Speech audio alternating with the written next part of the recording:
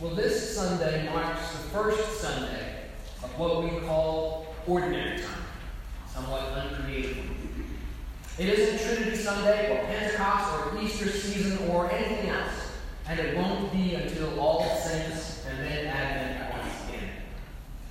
I climbed up personally and put those green banners up this past week, and I'm glad to know for one that I won't have to do it again until November. The color is green and it will stay that way for a good long while. Why green? Well, green, of course, symbolizes growth. And for us, that means growth in discipleship, growth in the habits of the Christian life, growth in our relationship with Christ, and growth in living out our faith every day. Just above me on the banner is the image of a mature stalk of wheat. Wheat that's grown up from a single tiny kernel planted in the springtime, now to a full head with many kernels, each one capable of growing a new stalk of wheat of its own. In the Gospels, Jesus tells a parable about the Christian life being like seed scattered on the soil, some of which takes root and grows, and produces good fruit, 10, 20, and 100-fold more than what the sower planted. This is the kind of image that the church uses to think about the ordinary season of the Christian year, the ordinary time of the Christian life, the season from springtime to harvest, when we, like the crops of the field, are meant to take root and grow and produce good fruit for the kingdom. We'll be emphasizing often throughout this season things like the good habits of the Christian life that contribute to our growth as disciples. Things like prayer, worship, evangelism, stewardship, study, and service. We'll seek to root ourselves more deeply in the good soil of the Scriptures and reach out to share the good news of the gospel with our friends and neighbors.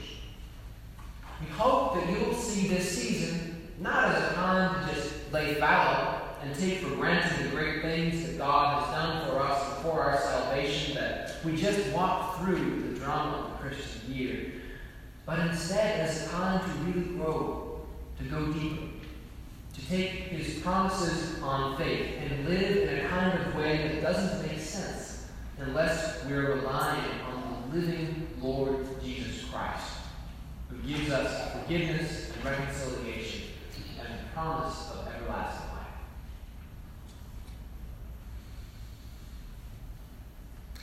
But if that's what this season is all about, surely it is a very strange thing to kick it off where we have this Sunday. Everything I've just been saying was rooted in stories where Jesus describes the Christian life as one of gradual growth, like a seed that's planted and over time bears much fruit. I mentioned good habits like worship, prayer, and service, the kind of things that help us grow into mature disciples of Christ over time. But today's gospel story, you'll have noticed, isn't one of gradual growth at all. It isn't a story where someone, let's say, resolves at a young age to work hard at prayer and worship, and as time goes on, all their hard work pays off. Instead, it's a story where a man is depicted as absolutely powerless, subjected to powerful forces beyond his control that are out to take his life for their own. And there may have been a time, we don't know, when the man contributed to bringing about the sorry condition in which he now lives, but the story says nothing about that. That's not the point. It's not a moralistic tale in which someone is depicted as down and out because they deserve it. No. This man is just oppressed. He's so oppressed that he's become possessed. Not even able to answer with his own name when Jesus asks him who he is. He's stripped not only of his clothing, but of all power whatsoever, of his very sense of self, tormented and driven to the realm of death, to the tombs, by forces that are by now entirely beyond his power to do anything about.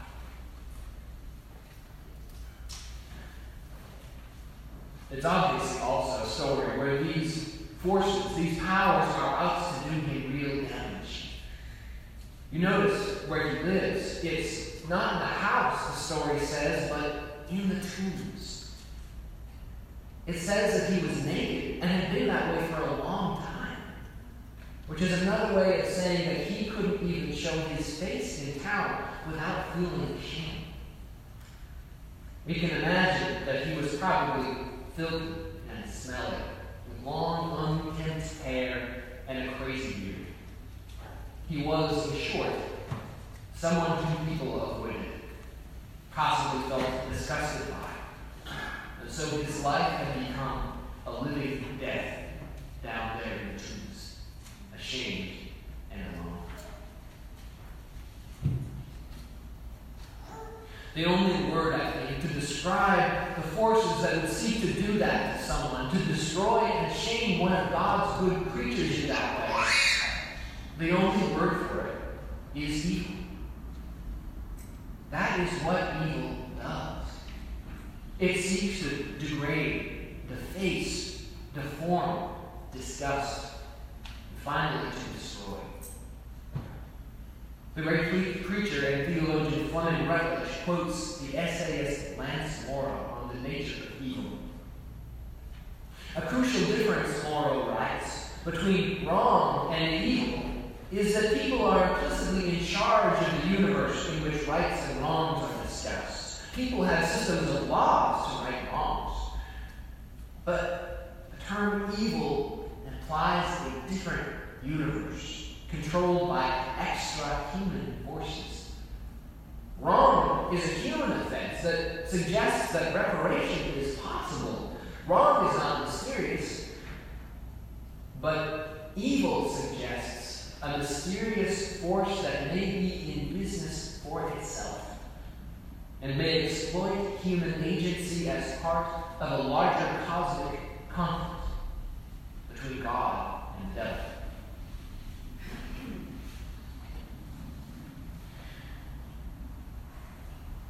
Strange as it may sound, and I acknowledge it may sound strange to you, it cannot be emphasized enough that according to the Bible and to Christ our Lord, this is the kind of world in which we find ourselves.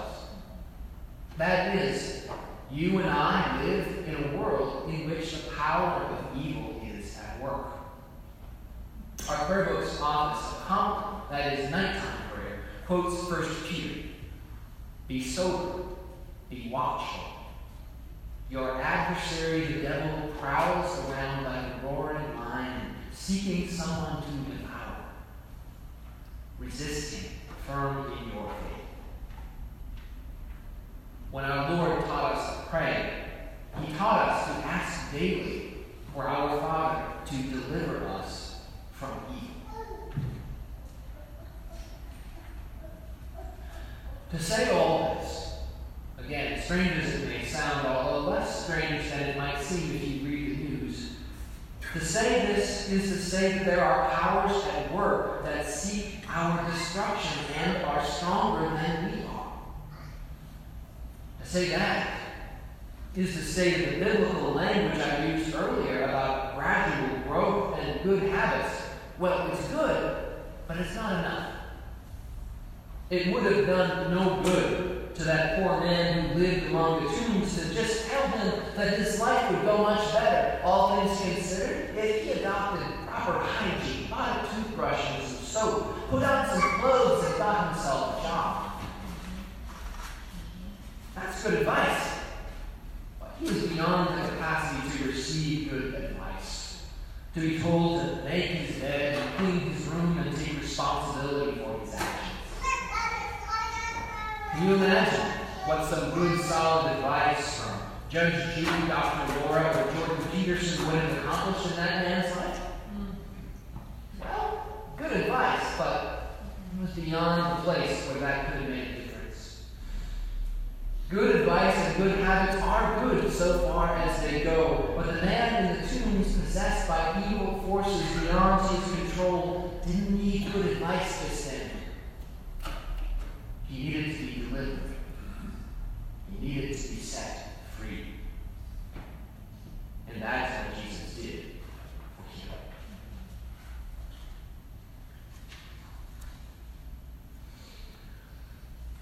You might be wondering, why do we need to know this? What good does it do us to go on and on about evil? Well, I don't mean to go on and on about evil, but I can think of two main reasons why we need to cover it every so often as the Scriptures bring it up. And the first is that we need this teaching so that we don't become dangerously naive and complacent about the powers that plague humanity. Not long ago, I was rather shocked to learn that someone in this congregation lived next door to where a murder took place, and that he was actually at home while it was happening next door. I must have looked shocked when he was telling me about this, because he then went on to tell me that he and I are fortunate to live the kind of lives where something like that shocks us. Reflecting later on, I realized how true that was. I've never lived on a street where I felt unsafe, or with family members who made me feel unsafe. And if you have a life where you're largely insulated from the evil and danger that many people face on a daily basis, you're liable to think that there's no problem in this world that can't be solved with things like better education, better technology, or better politics. Whatever it is, this line of thought goes on to say, there's nothing that a self-help book, the progress of science, and some common effort can't fix. Well, I have nothing against the progress of science and common effort, but I'm afraid that those are the nostrums of the comfortable words that we say to ourselves to avoid having to confront the radical evil that no amount of merely human effort and education can overcome. When we become naive like that, what happens is that we forget that we stand in need of deliverance from God. We start thinking that we're basically okay the way that we are, and that the gospel is more or less an inspirational message about moral improvement. If that's the gospel that we proclaim, but I'm afraid we'll be nothing but a church of the comforting, focused on what we can do for God instead of on the deliverance that only God can give. That leads me to the second reason why I think we need the Bible's teaching about evil, which is that no matter how comfortable you or I might feel, we all need deliverance in one way or another. We misread the story, I think, if we think that it's about someone else. One of those hard cases in the streets that no one knows what to do with. No. This story is also about us. Whether we're too proud to admit it or not, you and I are like the man in the tombs too. The prayer book says that we have no power in ourselves to help ourselves. Growth in the Christian life, the ordinary season of growth that we just started, is not primarily a matter of good advice and good habits and getting our acts together. We misunderstand this season. And if we think that everything we celebrated just past, from Advent to Pentecost, is about what God did for us, and now this season is about what we do for God. No. Before we grow, we have to be delivered from evil powers that are beyond our power to control. We have no power in ourselves to help ourselves until God sets us free to come to our senses and come back to life again.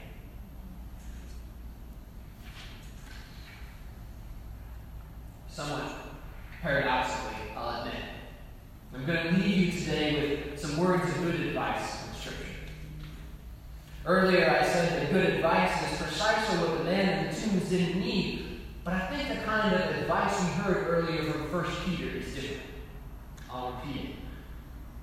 Be sober, be watchful. Your adversary, the devil, prowls around like a roaring lion, resisting, firm in the faith. It's different that way, Because the kind of advice that Scripture gives isn't focused on our own capacity for self-help, but instead on, first, avoiding the evil powers that can overpower us, and second, relying on the far greater power of God to deliver and save. First, we do need to avoid the evil powers. Be sober, be watchful, as St. Peter says. There are forces on every side that want to take over your life and destroy everything good God made in you. This means, in particular, anything addictive that you know or suspect is beyond your power to control. Never overestimate the power of sheer willpower to protect you. You and I are usually not as strong as we think we are. Keep yourself away, then, from anything that can overpower you, especially in moments of fatigue or weakness. It helps, and it usually does. Ask friends and family and clergy to keep you accountable. This advice goes not just for addictive things like drugs, but also, I think, for vices that we habitually fall into, like bitterness, pride, and wrath. It can feel good in the moment to make yourself feel big and important by making someone else feel small. It can feel good to be in a little group that's complaining and looking down on someone else. But if you keep that up, over time you'll become the kind of person that no one wants to be around. You'll actually lose the capacity to enjoy God or anything good God has made. One of the medicines that we have for this is the confession of sins, which we do every Sunday. It's important for us to take that seriously, to seriously examine our lives and hearts every time we do. If you've never used it, the sacrament of confession is in the prayer book, not often used, but it's there, to help us not only confess our sins on Sunday, but genuinely open them up to our awareness and the healing power of God's grace. We're glad to do it. It also can help to just plain old ask a friend who's bold enough to tell you the truth. Was I being a jerk yesterday? Second, beyond avoiding the evil powers that can overpower us if we're not sober and watchful, we can also resist them by relying on the delivering power of God, firm in our faith that God is powerful to save. Above all else, we open ourselves to God's saving power when we develop habits of worship, Bible study, and prayer. Does your mind, I wonder, ever wander off into well-worn destructive ruts, furrowed out by years of fear or resentment or despair? I know mine does. It makes a difference to spend just 15 minutes every day being lifted up by the good words of Scripture and the love of God in Christ Jesus. You can use prayer beads or an app on your phone or whatever works for you, too, to lift up your heart in God's prayer throughout the day, not just before bedtime or when you wake up on Sundays. Finally, you can always come to church and worship God with all the beauty and majesty you can muster, and receive Christ's own body and blood in the sacrament of the altar.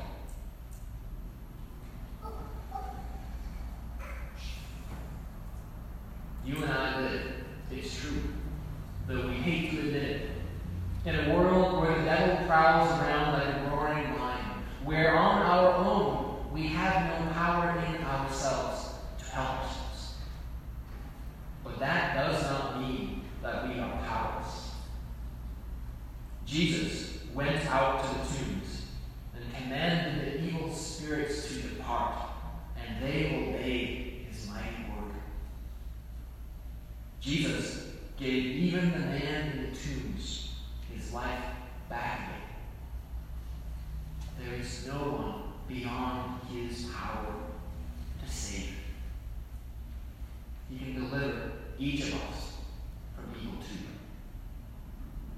the Almighty God,